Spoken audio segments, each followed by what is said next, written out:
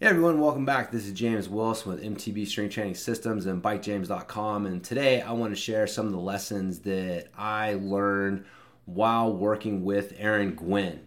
A lot of people may not remember, it's been quite a while, but I was Aaron's original strength and conditioning coach when he got into mountain biking. And it was definitely one of the best experiences of my coaching career, getting to work with him at the beginning of his career. Basically, what happened was there's a guy named Rich Hausman who's an old school racer from the Norba days, right? That dates him right there, back when Norba actually used to exist. And he was a four-cross dual slalom racer. And I had the chance to work with him towards the end of his career. I think during the last year of his competitive career, I got hooked up with him, went out and worked with him doing some of the mountain bike specific stuff that I'd been working on. And so I think Rich actually won a national championship that last year. But he knew that I was specialized in mountain bike strength and conditioning. And of course, this is back in the mid 2000s when there was no such thing as mountain bike strength and conditioning. Like no one was specializing in mountain bike strength and conditioning. And so what Rich was there when Aaron showed up at the Fontana downhill race. That's a local race series in Southern California. But during the off season, a lot of top riders go to Southern California to train. And so you would have a lot of top World Cup downhill racers in these races just as part of their off-season training. And so Aaron showed up to one of these races, and I think he finished top three, got third or something like that. And so again, he's racing against some of the best guys in the world. So it's obvious that this kid's got some talent. And so Rich, took him under his wing, I guess you can say, quote unquote, discovered him and said, hey kid, you're going places. I'm just getting done with my career. I know the ropes. I can help you navigate these things and get your career started. And so him and Rich started working together. And one of the first things that Rich did was give me a call. I still remember being at the gym and getting a call from Rich saying like, hey man, you got to start working with this kid. He's, showed up, got third at this race. He's a great talent. A lot of people don't realize that Aaron actually spent several years as an amateur motocross rider. So he didn't just, show up and never having thrown his leg over any sort of bike before, but he had literally just started riding mountain bikes. So he had a background racing motocross that transferred over very well to mountain biking, obviously, but still to be able to, just start racing, riding mountain bikes and show up at a race like that and do really well, obviously super talented, right? Some things going in the right direction. And so Aaron was working with someone for his strength and conditioning, but it was pretty typical for what you would find at that time, which is it was just road riding, right? It was a lot of road riding influenced training that didn't have a whole lot of transfer to downhill racing. And so Rich wanted Aaron to get hooked up with someone who was better at training for the specifics of mountain biking, and that's where I came in. So I, called Aaron up, and we chatted for a bit, and I sent him a program. The Dumbbell Combos program was actually the very first training program that I sent him.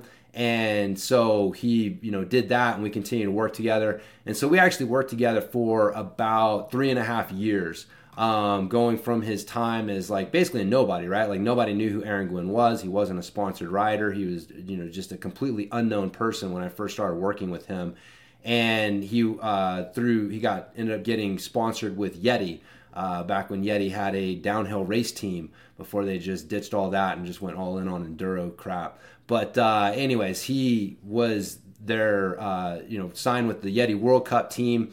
And through him, I got a chance to work with the Yeti World Cup team because Aaron was impressed with the stuff that I'd been doing with him.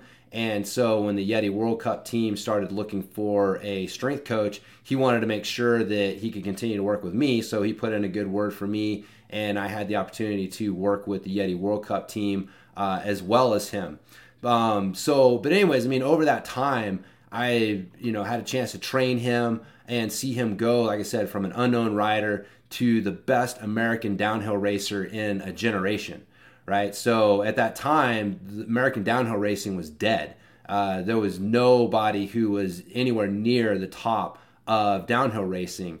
And so he actually ended up getting 10th in his first World Cup race ever, which is completely unheard of.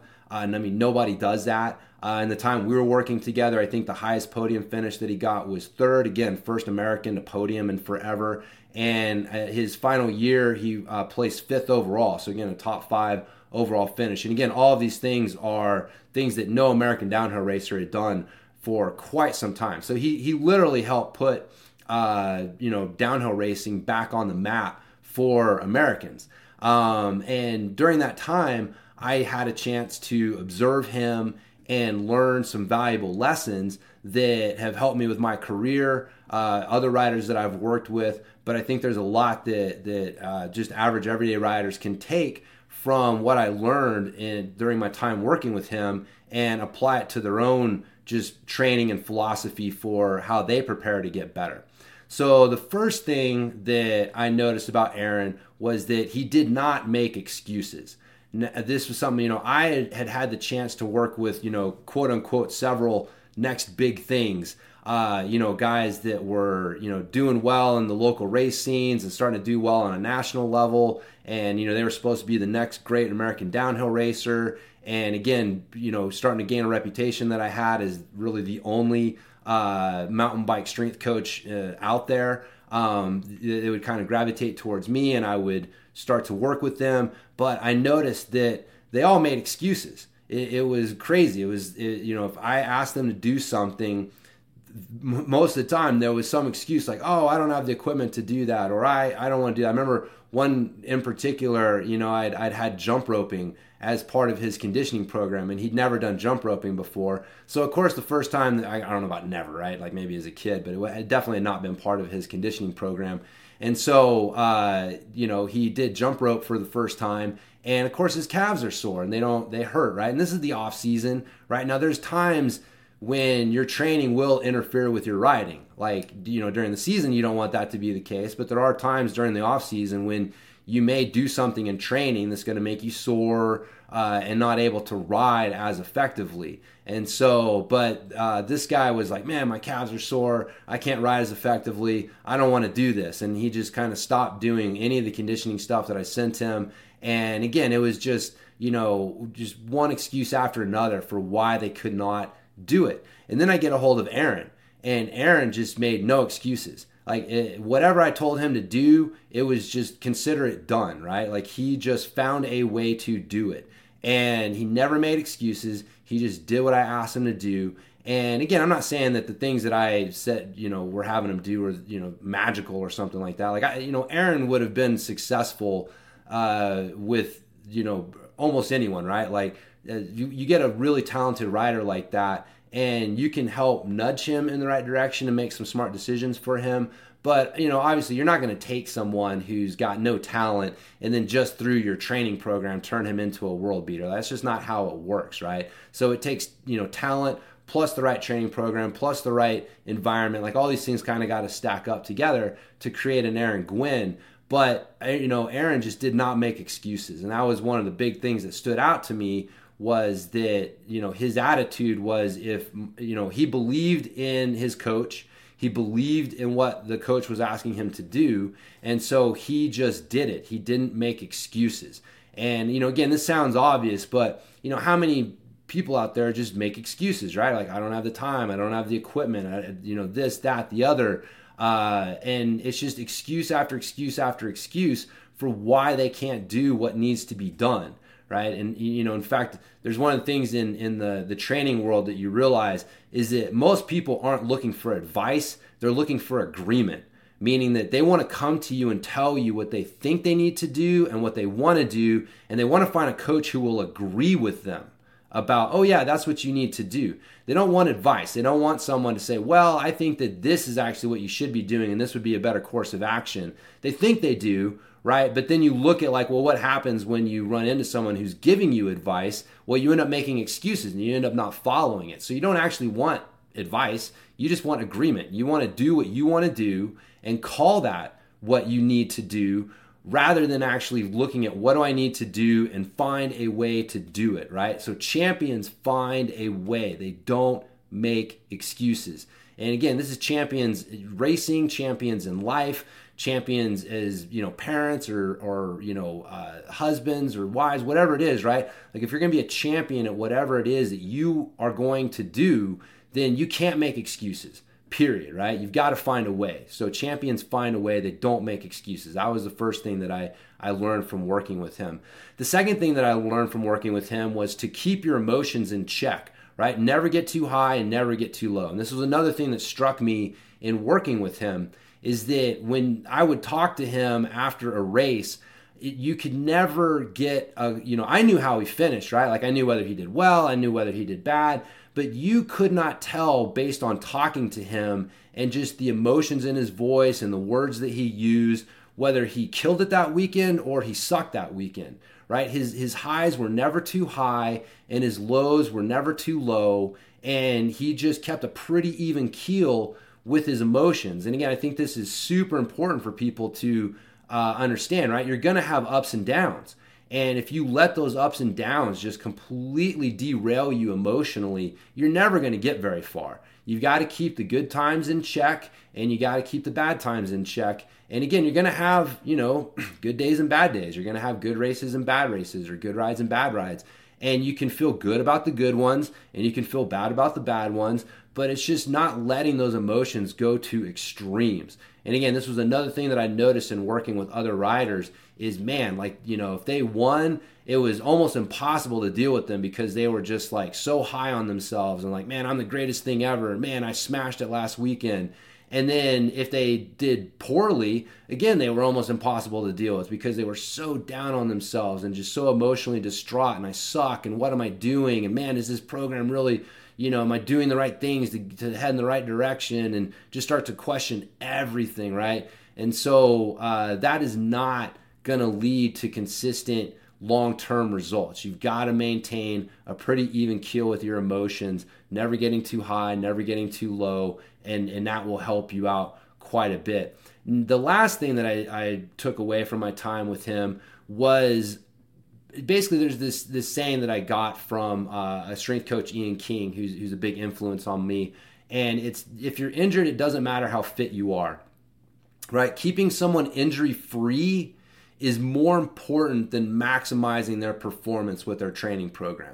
And again, this was a thought experiment that Ian had put out there, is like, what is the number one priority with your training program with an athlete? Is it to increase performance, or is it to minimize injuries, right? Like both can't be most important. You have to have one thing, like, the second thing can be real close, right? It's not saying that the second thing isn't important. They're both important. It's just, what's number one? When you are designing your training program, what is your top priority? Is it to keep this athlete injury free, or is it to maximize their performance? Because the more you try to maximize your performance, the more you're going up against the edge and really trying to push that edge of what they're physically capable of, the more likely you are to go over that edge and start to create injuries. And so that was one of the things. Like Aaron had a shoulder injury from a previous shoulder problems, I guess, from a previous shoulder injury that he had incurred before we started working together. And so the focus for us was on keeping that shoulder injury free and doing what we could to help keep, make it even stronger and more resilient. And so again, there were some things that we would avoid. There were some things that we would not push as hard on, and we would let his shoulder dictate what was, how hard we could push these things and what we could do with them, rather than just trying to, push things as hard as we could all the time. And this, showed up in the fact that he was able to train consistently, and his shoulder got better as we were working together and became more resilient. And so we were able to push harder with the training. But again, that idea of like, hey, my top priority is to keep him injury free. And one of the things that I have noticed just in my time as a coach is that, more great riders have been ruined by a bad training program than average riders have been made into great riders through some overly ambitious, super hard training program, right? So, this is kind of one of the things that coaches have to understand. Like, what is your role as a strength and conditioning coach when you're working with an athlete? And unfortunately, I think a lot of coaches, and I had made this mistake, which is why learning this through Aaron helped made me a better coach, is that, I am not, my main job is not to try to make this guy into a world beater in the gym, right? He's a mountain bike athlete. And so the best thing that he can do is be on his bike, like riding his bike and consistently being able to train with his bike is what is going to make him a world beater. And so me kicking his ass in the gym and making it harder for him to actually spend that time on the bike, and him having to deal with injuries and stuff like that from some of the things that we're doing, like that would set him back.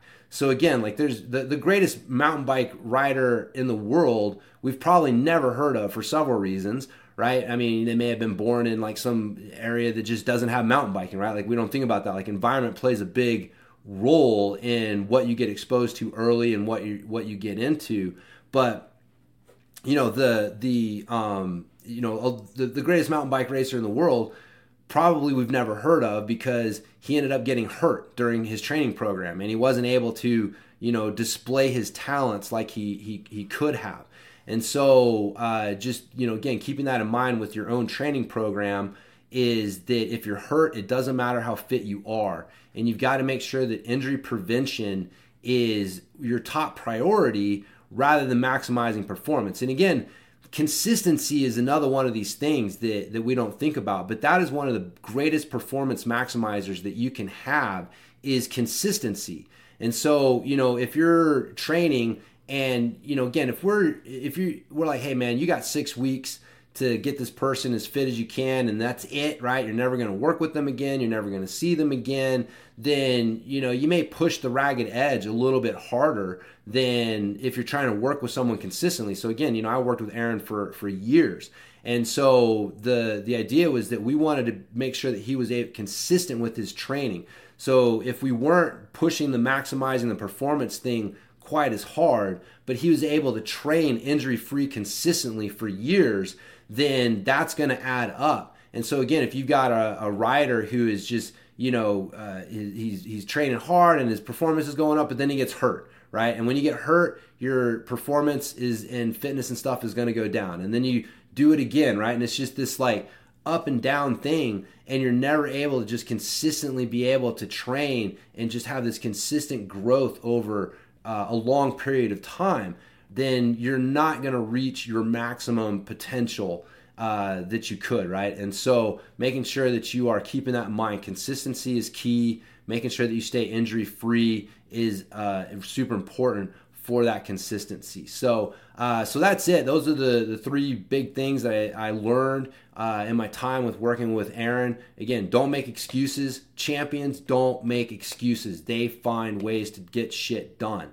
Okay, you got to keep your emotions in check. You don't want to get too high when things are good. You don't want to get too low when things aren't going good. You got to maintain a pretty even keel. And then you got to focus on staying injury-free so that you can be consistent with your training over the long run, as opposed to just trying to focus on how do I, work out as hard as I possibly can every time I go to the gym, and just end up like burning yourself out and creating injuries and things that make it hard to be consistent. So these are all lessons that you can apply to your own training, right? You don't have to be a World Cup racer to benefit from these lessons. These are things that I've tried to instill in my own training, things that I've tried to instill in the mindset and training of riders that I've worked with, whether they're just, weekend warriors or, World Cup professionals. These things are going to help everyone get more out of their training and just be a better rider over the long run. So hopefully you guys have learned something from this that you can take and apply to your own training. Again, you can check me out at bikejames.com. You can find a bunch of the training programs there. Again, I've got the updated version of the dumbbell combos program, which again was the first program that I put Aaron on, that he worked, used for months and months and months to kind of get his base going. It's a great starter if you're new to strength training, you're new to mountain bike specific strength training. That dumbbell combos or dumbbell conditioning program is the best or one of the better ones to start with. I've got a bunch of other programs there, but again, if you want to get a program that'll help you out, be sure to check out bikejames.com. You can sign up for the newsletter there, and just stay up to date with everything that I got coming out to help you be a better rider. So again, hopefully you guys have enjoyed these lessons, and I'll talk to everybody next time.